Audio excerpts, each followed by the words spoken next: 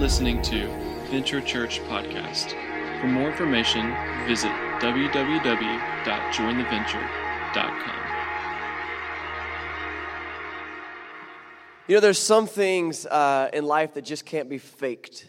Now, I don't know about you, but me, I'm a bit of a soft drink enthusiast. I love a good soda. And for about the last 20 years or so, my favorite soft drink has been Pepsi. Any Pepsi fans? Just curious? Yeah, for real? All right, well, here's the thing. So I don't have to make a couple of you feel too bad. Recently, like literally in the last 6 months, I've begun to prefer Coke. Any Coke people in the house? Yeah, see, and I don't like, it's kind of like a Carolina fan wearing a Duke hat.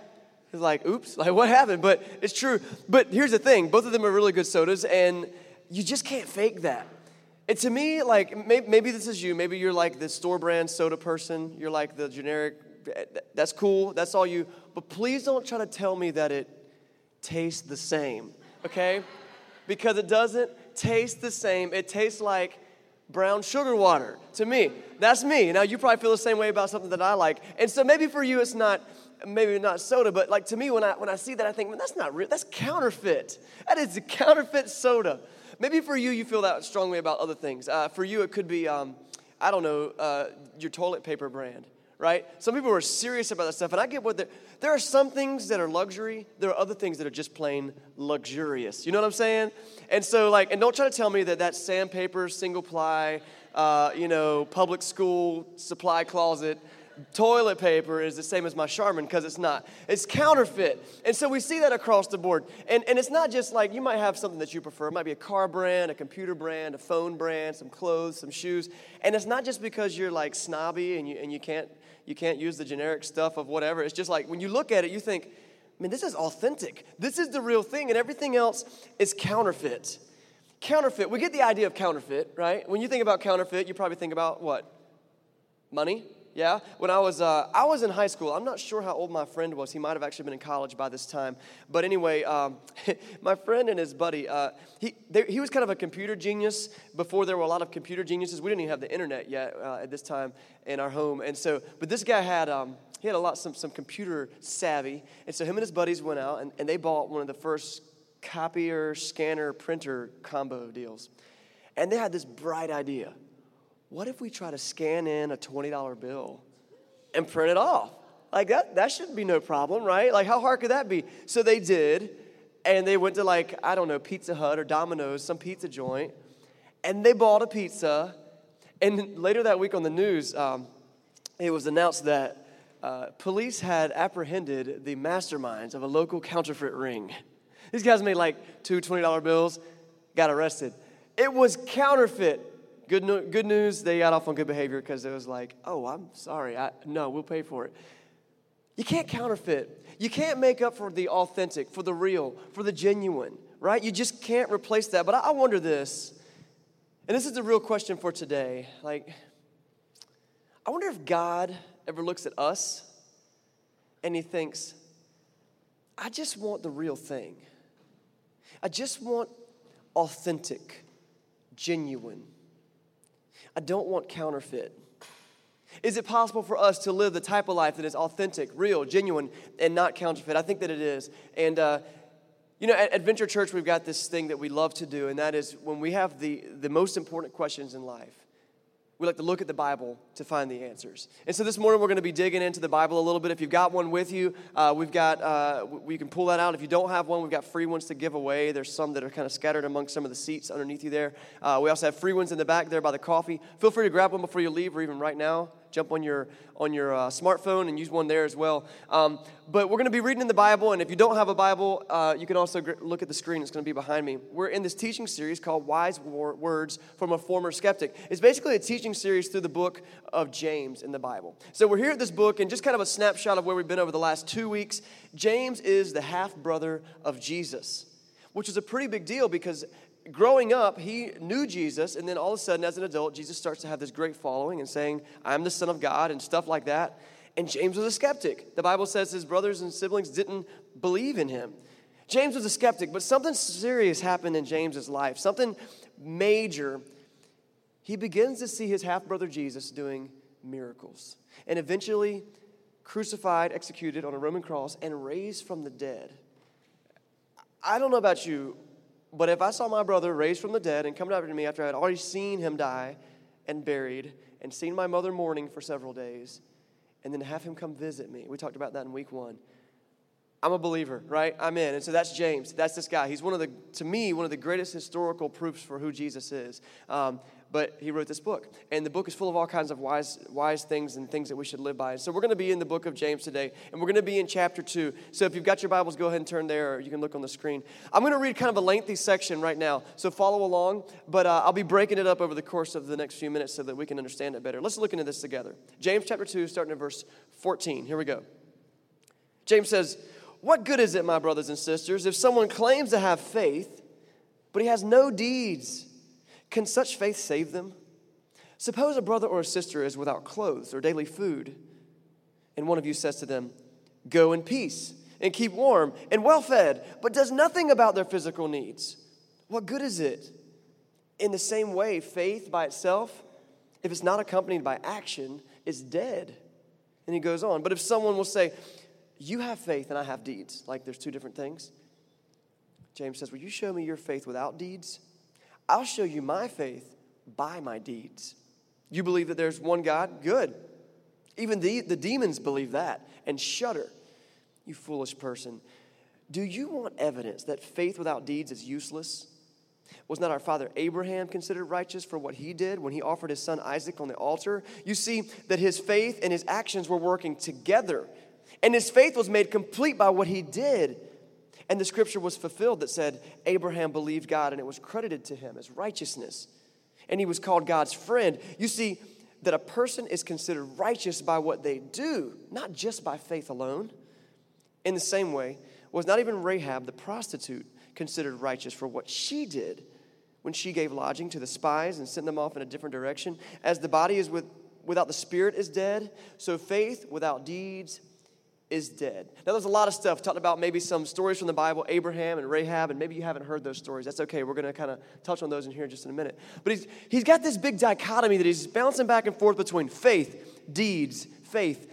Some people call them works. Faith, works. And the question is, which one do you need to make God happy? That's the question. Do you need faith, or is it about what you do? What I'd like to do this morning is unpack this really loaded passage and walk away with an understanding of how we can make sure we're not living a counterfeit life when we live a real, authentic, genuine life that can honor God. So let's start by kind of dealing with what James is talking about here when he talks about faith and deeds. Why does it even matter? Who cares?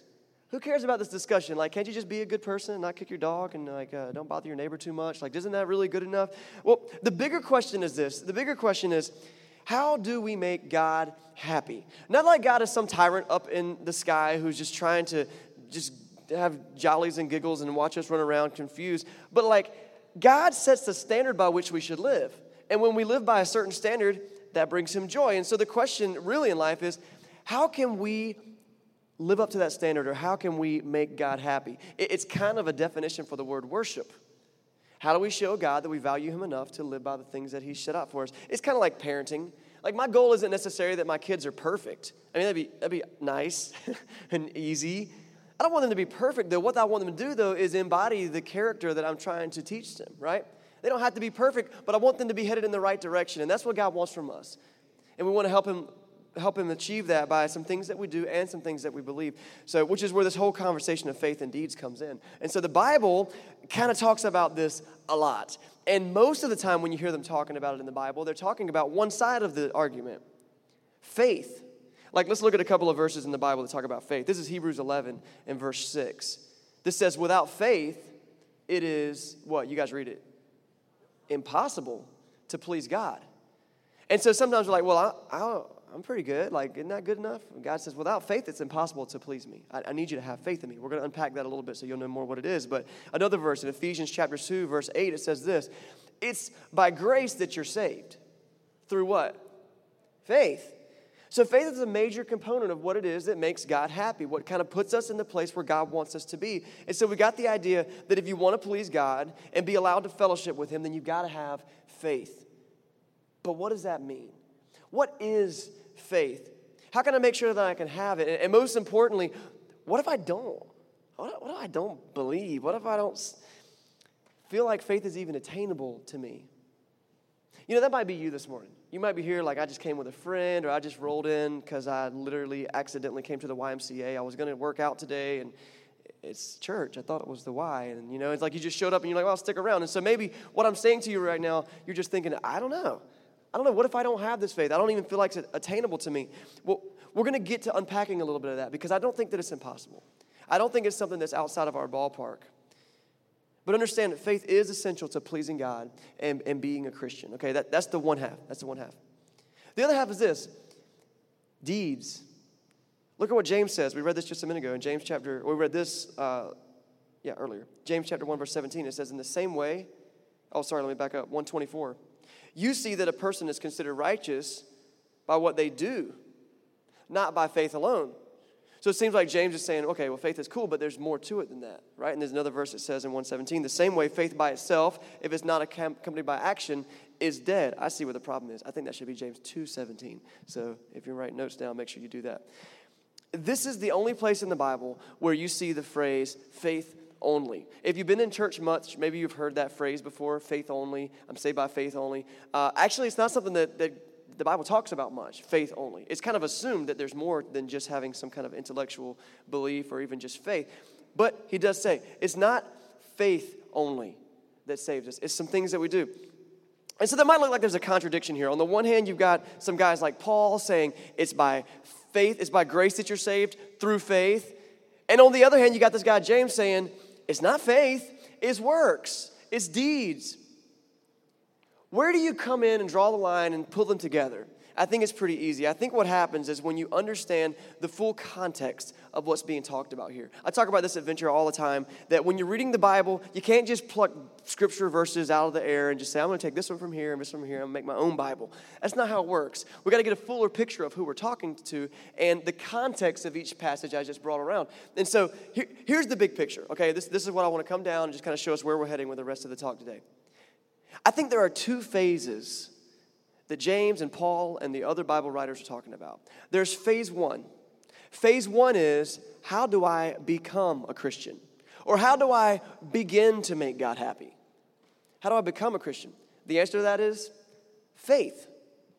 It's by grace that we're saved through faith. That's phase one.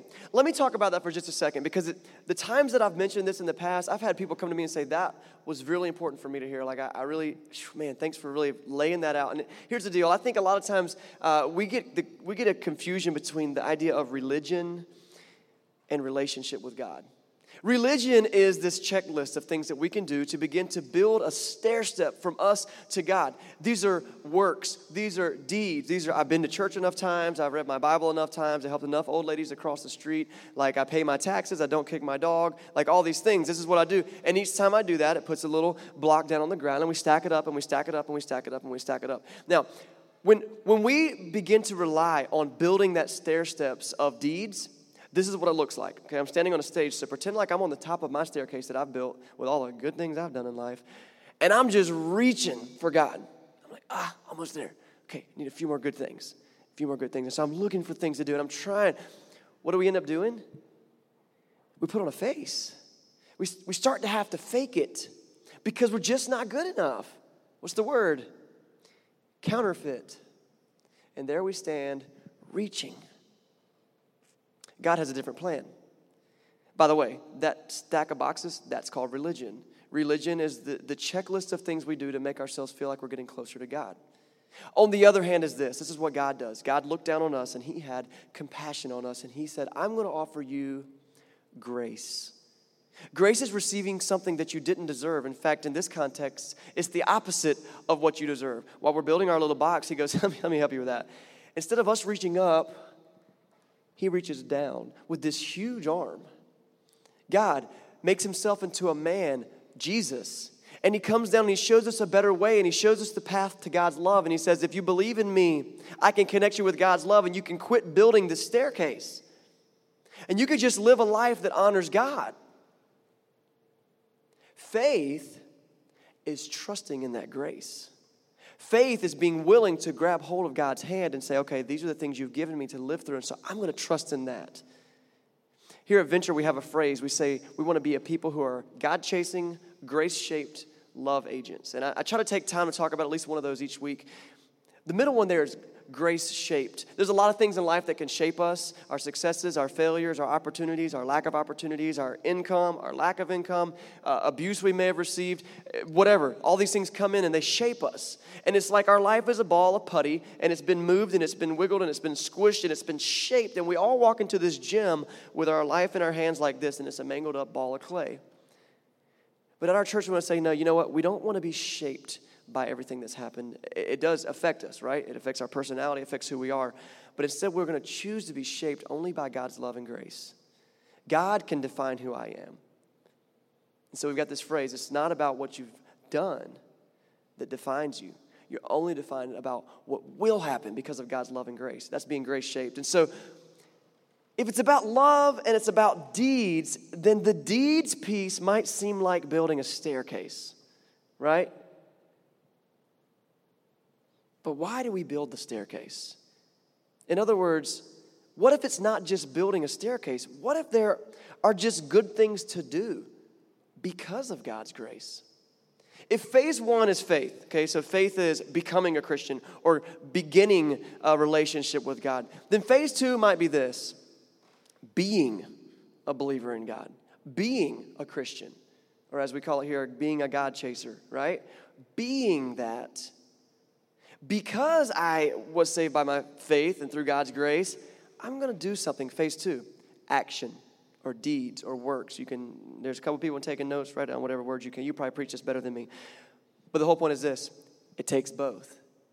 One is an entry point. The other is where I go from here. On the one hand, you've got faith, which is about your roots. On the other hand, you've got deeds, which is about your fruit. What do you produce in your life? How are you different because of God's love? So the cool thing is, deeds, works, is still about faith. Because we do these things because God loves us. So let's move on. We're going to look back at verse 14. We're going to start breaking down this big passage I read earlier. The first thing it says is, what good is it, my brothers and sisters, if someone claims to have faith but has no deeds? Can such a faith save them? It's kind of a rhetorical question. Can you be saved just by your faith? James is saying, if we have faith, then we should have deeds. Because I believe that God is good, because I am going to trust in his hand reaching down, I can be free to live a life that honors him. And by doing so, I produce good fruit in my life. A lot of people claim to have it. But as I look around, it doesn't seem like we all get it. And I'm not judging anybody. I'm just making an observation. In fact, this is true about my life as well sometimes. It's kind of like this. I'm a big NFL fan. I love football in general. Specifically, I love my Dallas Cowboys. Now, here's the thing. I know that half the people in this room want to talk junk about that. And that's fine, because that comes with the territory of being a Dallas Cowboys fan. And it happens with every other sports team. But what I don't like is when I join in a conversation with somebody that is, say, an Eagles fan, right? We're in the same conference. We talk junk all the time. And so I might run into somebody who goes, oh, yeah, go Eagles. And I'm like, now I'm a kind sports fan. Some people are like, talk trash and try to demean you until you want to go and hide in a closet until the end of football season. I'm like, look, I like hanging out. Let's jab each other, then let's have fun. So we're talking about football. You say you're an Eagles fan, so I'm going to come back with, cool, so what do you think about that new trade with Jackson to the Redskins, huh? What do you think? And if, like, you're a real Eagles fan, you're like, yeah, I don't even know what to think about it. Or you got an opinion, right? But I hate it when I'm in a conversation with someone who says they're an Eagles fan. I bring up a big piece of football news, and they're like, huh? Like, if you didn't follow what I just said about the news, you're that person, and it's okay. It's okay. But don't tell me you're a football fan, and especially an Eagles fan, if you don't know what's happening with your team. And then you talk more, right? And this person says, well, actually, man, I haven't watched them play in, like, years, Man, yeah, how long has it been? And then I find out that you're really only an Eagles fan because your uncle's an Eagle fan and he got you a t-shirt for Christmas one year, right? You're not an Eagles fan, you just have a favorite color. And so, honestly, seriously, I joke about football, I joke about sports. It doesn't matter what sports team you like. It's really about fun, it's about leisure, whatever. But when it comes to God, it matters. It matters why you say what you say. It matters what you claim to do. And so if the question is, what is faith and what are deeds?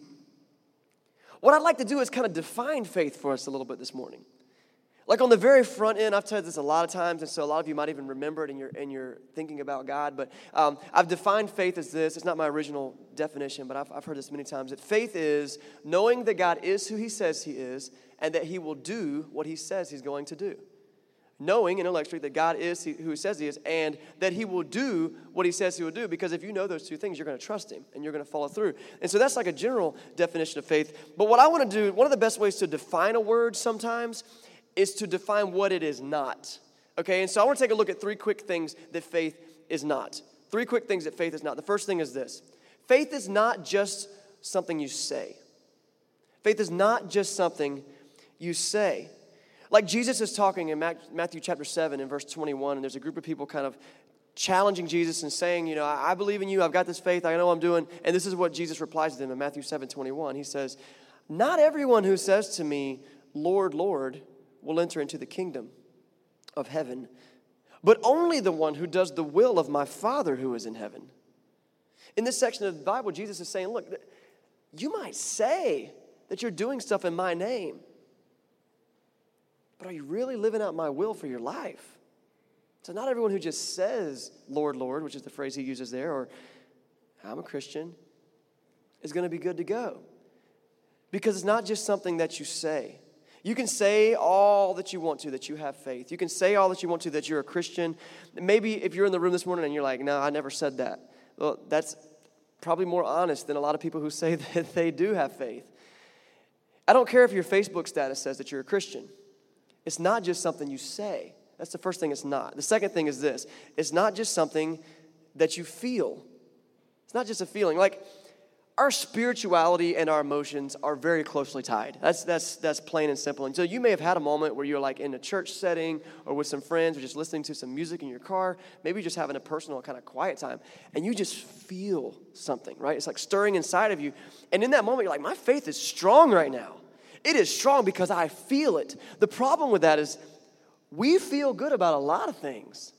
Like I told you a minute ago, I like football. I tell you what I like. I love going to a high school football game in the fall when the air is crisp and the lights are on and the band is playing. And I love it when they have this hard-earned touchdown and some kid, some sophomore that I've never met in my life scores a touchdown. I'm like, yeah, go Wildcats, Wildcats, Wildcats. Who are the Wildcats? I have no idea, but I'm cheering for them. Why? It made me feel good. In the moment, like I was all about it. But I walk away and go, I don't even know these people. I don't even know who's playing right now. I just came out because I enjoy this. And the problem with saying that faith is directly tied to how we feel is like in the moments where we feel really strong because something felt good, we feel our faith is strong because something felt good. What happens when you have a bad day? What happens when you feel like God is far away because something bad happened? What happens when you're being a little bit lazy in life? Like, because I do that, right? And you don't feel quite as good. And then what happens is that we tend to say, well, now my faith is weak.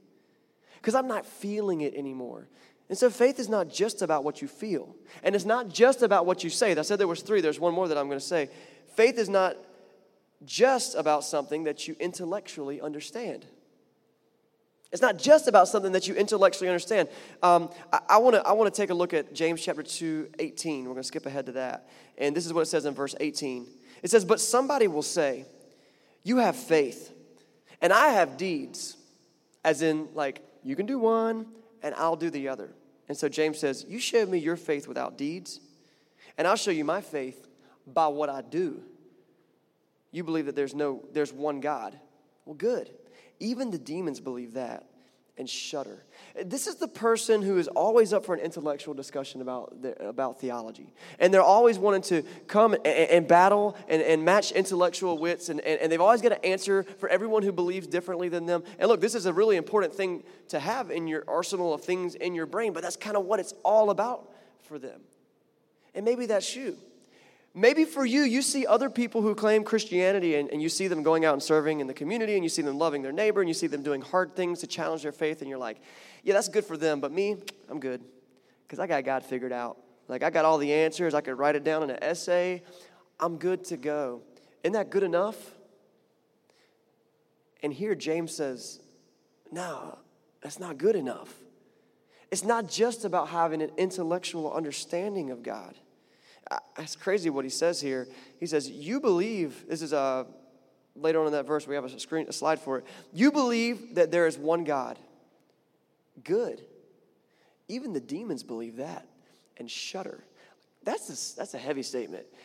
Have you ever stopped to think about what the devil or like demons think about God? It's kind of a weird thing to think about. Like, do they believe in God? Yes, they do. What is their theology? Do they believe that Jesus is the Son of God? Yeah. Do they believe that he was born of a virgin and that the things that they said about him in the Bible and that he performed miracles, do they believe that that's true? Yes. Does the devil believe that Jesus is the answer to give you a better life, that can give you eternal life, and that can give you a place in heaven? Does the devil believe that? Yes, he does. That's why they work so hard to drag us down. Because there is spiritual life out there, and some of it is not for us. It is against us. And so sometimes we want to say, well, I know about God in my head, so I'm good. And James says, no, man, the devil believes in God. Then why won't the devil be in heaven? And because his understanding of God doesn't lead to God-honoring fruit in his life. There's a distinct difference between the two. But if you went onto the street and you asked 100 people, are you a Christian? I think that even in the kind of anti-God-ish world that we live in, I think that we'd be surprised at how many people would say, yeah, I'm a Christian. And then you'd say, why do you say you're a Christian? And I think a lot of people's answers would be, because I believe in God. My question would be, how does that make your life different? How does it make you make different decisions? How does it impact the people around you? And would people look at you and say, man, that person is a light shining in a dark world? And it's all because of Jesus. It's not just something that you intellectually understand. And so it's not just something you say. It's not just something that you feel. It's not just something that you intellectually understand. So what is it? Well, here's part of the answer, because I was being a little bit facetious. Like, to some degree, it is about some things you say, isn't it? Like, you got to say things that are faith-driven. It is about some things that you feel, because you've got to feel things like compassion, right? It is about some things that you intellectually understand. God doesn't want us to be a bunch of dummy drones that don't understand anything. It is about some of those things, but there's more. So in the time we've got left, I want to talk about now two things that faith is. Two things that faith is. And the first one is this. Real faith is knowing God intimately. Not just knowing about God. You see the difference? Knowing God intimately, not just knowing about God. Remember Jesus said in Matthew chapter 7, those people were saying, Lord, Lord, didn't we do all these things in your name? And Jesus looks at them. You know what he says? He says, depart from me, I never knew you. We've got to know God intimately. And what's that about anyway? Like, Jesus didn't know somebody? I thought he was like Son of God. Shouldn't he like know us? Well, yeah, he knows who you are. He could look each one of you in the eye and he could tell you your name and your birthday and how many hairs you have on your head and all these types of things. And he knows things about you, but there's a difference between knowing about someone, and knowing someone intimately. And I think to understand this a little bit, we can get into some of the language that Jesus used here. Jesus was a Jew, and the language of the Jewish religion is Hebrew, still is, okay? And so Jesus was raised speaking Hebrew and Aramaic, and he would have known all these things. And there's this really cool word in the Hebrew language called yada. I don't speak Hebrew. I may have mispronounced it. So if you do, please correct me. I know you will. But yada. So let's all try that. Say yada. Yada. All right. The word yada means know. Or to know, it's a verb or how whatever it is, but no. Now, it's not just an intellectual knowledge. There's this phrase here, John 17:3 says this. Jesus is talking. He said, now this is eternal life, that we know you, yada. We know you, the only true God, and Jesus Christ, whom you have sent. Like, eternal life is contingent on us knowing, yada, God. It's important. But this eternal life and yada stuff gets really serious when we understand the background of what this word know means. The word know is the word that was used to represent marital intimacy. Let's call it that. To know someone. For example, in Genesis, the very beginning of the Bible, chapter 4, verse 1, it says that Adam knew Eve, and she conceived. Now, he didn't just like, hey, Eve, I know you. You work at Starbucks. Oop, you conceived. No, like just know something about her. Like he knew her. I'm talking about honeymoon loving, if you get what I'm saying. Okay? He knew her. This is Adam knowing Eve. And the more literal translation, if you use the word yada, is that Adam yadad Eve. So when we talk about knowing God, it's about this intimate understanding of what he likes and what he desires. And before you get too creepy about that, like, hold on, what are we talking about here now? Look, God knows you better than any spouse or lover ever could. So we don't need to be too private here, okay? And don't get bashful. God wants us to know him, and he wants to be known by us. Yada. That's an intimate knowledge and understanding. And you might feel like this is a stretch for you. Like, I recognize that there are people in the room right now, you might be like, I'm not even sure that I believe in God. I don't know where this could go. So this whole faith thing is kind of like, I don't even know what you're talking about right now. I want to encourage you to do this, okay? If this is all you get out of today, this is what I want to encourage you to do. Treat a relationship with God the same way that you would treat a relationship with a person. Like, if you had a good friend that you wanted to start to hang out with, what would you do? You just start by just talking to them. Like, hey, and maybe for you just need to start talking to some other people who know about God and start reading his Bible and maybe start trying to pray. What is it like just to talk up to God? What is that like? If you want to move into like a dating style relationship, what do? Well, you start spending more time together. You start learning more about their likes and dislikes. And you can begin there and build to a point where your knowledge of them becomes an intimate knowledge of them. It's a beautiful thing, and that's what God wants for us. He wants us to know him and for us to be known by him. And a lot of people know a lot of stuff about God, but they don't know him. They don't have a relationship with him. They don't have any sort of intimacy with him. And real faith is about knowing, not just knowing about God. So what about you? Do you really know God? Like, none of us could say we really understand God, all his ins and outs. If he's God and he created the universe, we can never comprehend that. But what type of level of intimacy are we seeking with him? You spending time with him? Are you taking time to get to know more about him? Are you making him a priority? Know God. That's a part of faith. And then the cool thing about this is once you know someone intimately, you can start to know how they feel about things. Like my wife and I have been together for about 15 years, and I can easily be like, yeah, Lindsay wouldn't like that. Oh, Lindsay would like that. You know what? The more time you spend getting to know God, the more that you can start to go, you know what? God is really loving this. God is loving this right now. Or, I don't think this is making God real happy right now. And it can affect how we live our life, how we treat people, and how the world moves along. It's an amazing thing, knowing God. So, maybe you're someone who can't think of a single time when this would ever be relevant. I want to encourage you to take some time to get to know him. In fact, if you feel that way, it's probably because you don't know God. And maybe you've heard some things that aren't true about God. So spend some more time with us. That's all we do here. We just talk about God. We get to know him more. We look in his Bible. We study together. It's all good. It's fun. So faith is about knowing God. I said there's two things I want to say this morning. The first thing is faith is about knowing God, not just knowing about God. The second one is this. Faith is something that you do. It's something that you do. It's kind of like turning it into a verb and saying, like, I am faithing right now. It's something that you do. Like James 2:17 says, faith by itself, if it's not accompanied by action, is dead. Faith is something that you do. And in verse 18, he says, you show me your faith without deeds. I'll show you my faith by what I do. Faith is something that you do. Remember, this isn't just how you become a Christian. Like at the very beginning, it's just the small things you do are like, I'm just going to trust God with this step. I'm going to trust God with this step. I'm going to trust God with this decision, with this relationship, with this choice, with this choice. One by one, we grow our faith, but it's those steps that are the doing part of faith. It's action. You know, Jesus talks about this all the time.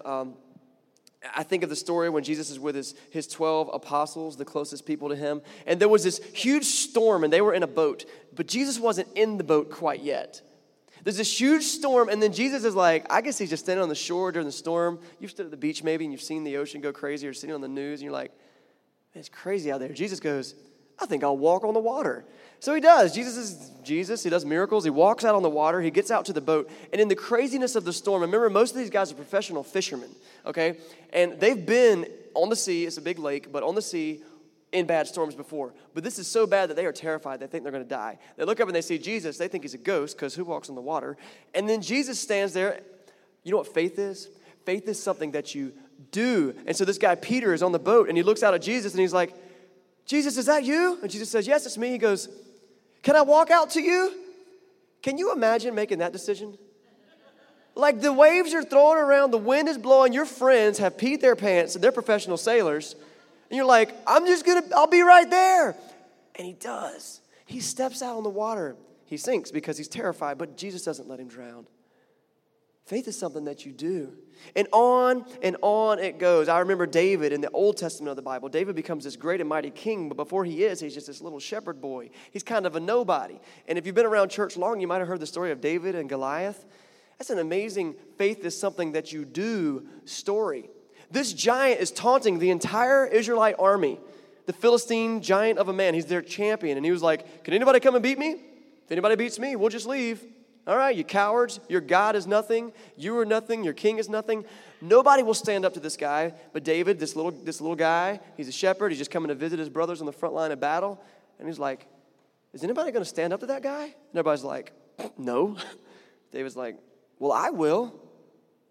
And so he goes, battles this guy with a slingshot and some rocks. Doesn't even wear armor. Faith is something that you do. By the way, he wins. Faith is being willing to go into battle against insurmountable foes because you know God is with you. That's what faith is. It's something that you do. And so that's what James does. He takes a couple of more stories, and we're just going to kind of breeze through them. But in verse 20, he takes other stories from the Bible, and he starts out by talking about Abraham. In verse 20 through 24, he says, you foolish person, do you want evidence that faith without deeds is useless? What about our father Abraham? Wasn't he considered righteous for what he did when he offered his son Isaac on the altar? Abraham was a very, very old man, and God comes to him and said, I'm going to bless you with many children. And Abraham goes, well, that's interesting because I have none, and I am apparently sterile, and can't have children. And he goes, well, that's fine, or my wife is barren. She can't have children either. We're old. We're not having children. We don't know why. He says, I'm going to bless you with a child. It's like 25 years later, but God does. Now, they're very, very old, and they're super happy because they have this child. And then God says, I'm going to do really big things with you, Abraham, but before I do, I need to know, do you trust me? Abraham's like, yeah, I trust you. He's like, fine. Take the son that I gave you, and I want you to sacrifice him on an altar. I'm a dad. I've got 2 kids. I could not imagine being asked to do that. But Abraham had developed this mindset. If God asked me to do it, I'm going to do it. So he wraps his son up, puts him on an altar. He actually has a knife in his hand, and this sounds like craziness. But then God said, stop. Abraham, I've seen everything I need to see. You do trust me. Faith is something that you do. God provides another thing for the sacrifice, an animal. And it's amazing what God does through Abraham's family line. And so that's what James is talking about. And then we fast forward through that verse. He says, you see that his faith and his actions were working together. And his faith was made complete by what he did. And the scripture was fulfilled that says, Abraham believed God and it was credited to him as righteousness. And he was called God's friend. You see that a person is considered righteous by what they do, not by faith alone. James gives another example in the Old Testament of this lady named Rahab in verse 25. He says, in the same way, not even Rahab, the prostitute, was considered righteous for what she did. When she gave lodging to some spies and then sent them off in a different direction. It's a whole other story, but it's kind of self-explanatory.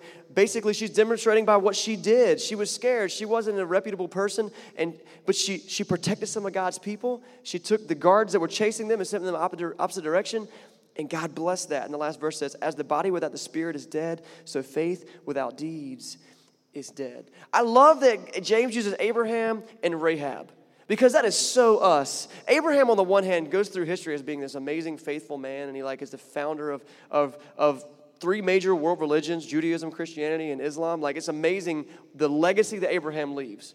On the other hand, you got Rahab. She's a prostitute.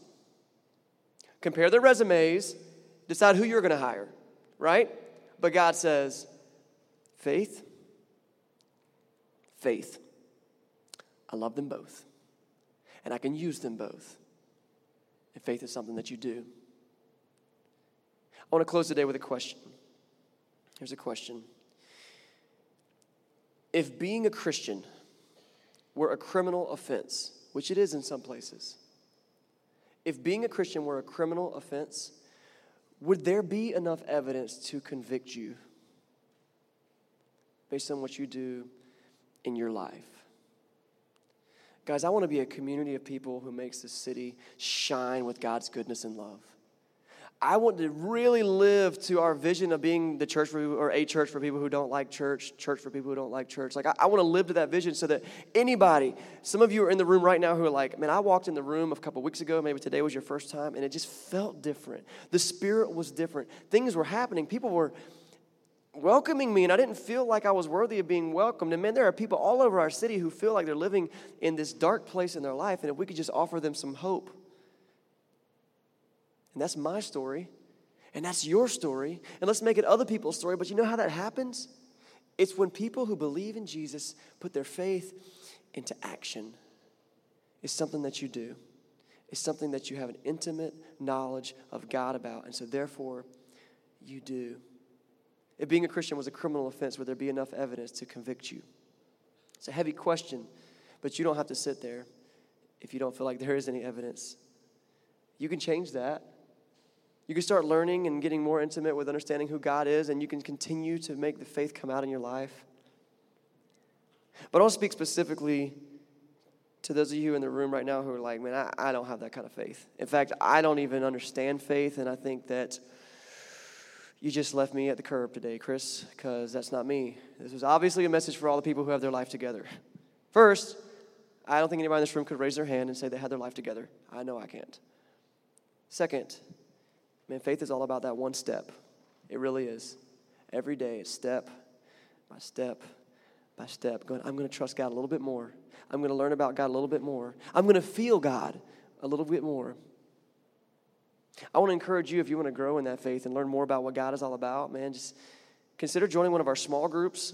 Most of our groups are kind of taking a break for the summer, but we're going to kick off here soon with some new groups, and the old groups are going to get going strong again. Make a note on your connection card, like I need to be in community with some people, and that's the small groups. You can just meet about every other week with most of our groups and meet some people and grow in that way. Maybe for you, it's just like, I just need to have a conversation with somebody to get started. I am volunteering for that right now, me. My name's Chris. If you make a note on the connection card, Emily gets the cards every week. She will email me by like Wednesday, and I will have your phone number and email address, and I will get up with you as soon as I can. But if you don't want to talk to me, anybody that was on the band this morning, you can talk to them, a volunteer. Just start the conversation. And know that faith is about taking a step. Maybe the big step that you need to take is you just need to come back next week one more time. We'll do it. Come back next week. Join this fun family we have here and see all kinds of craziness that we do. And it'll help change your life. Guarantee it. That's what Jesus does.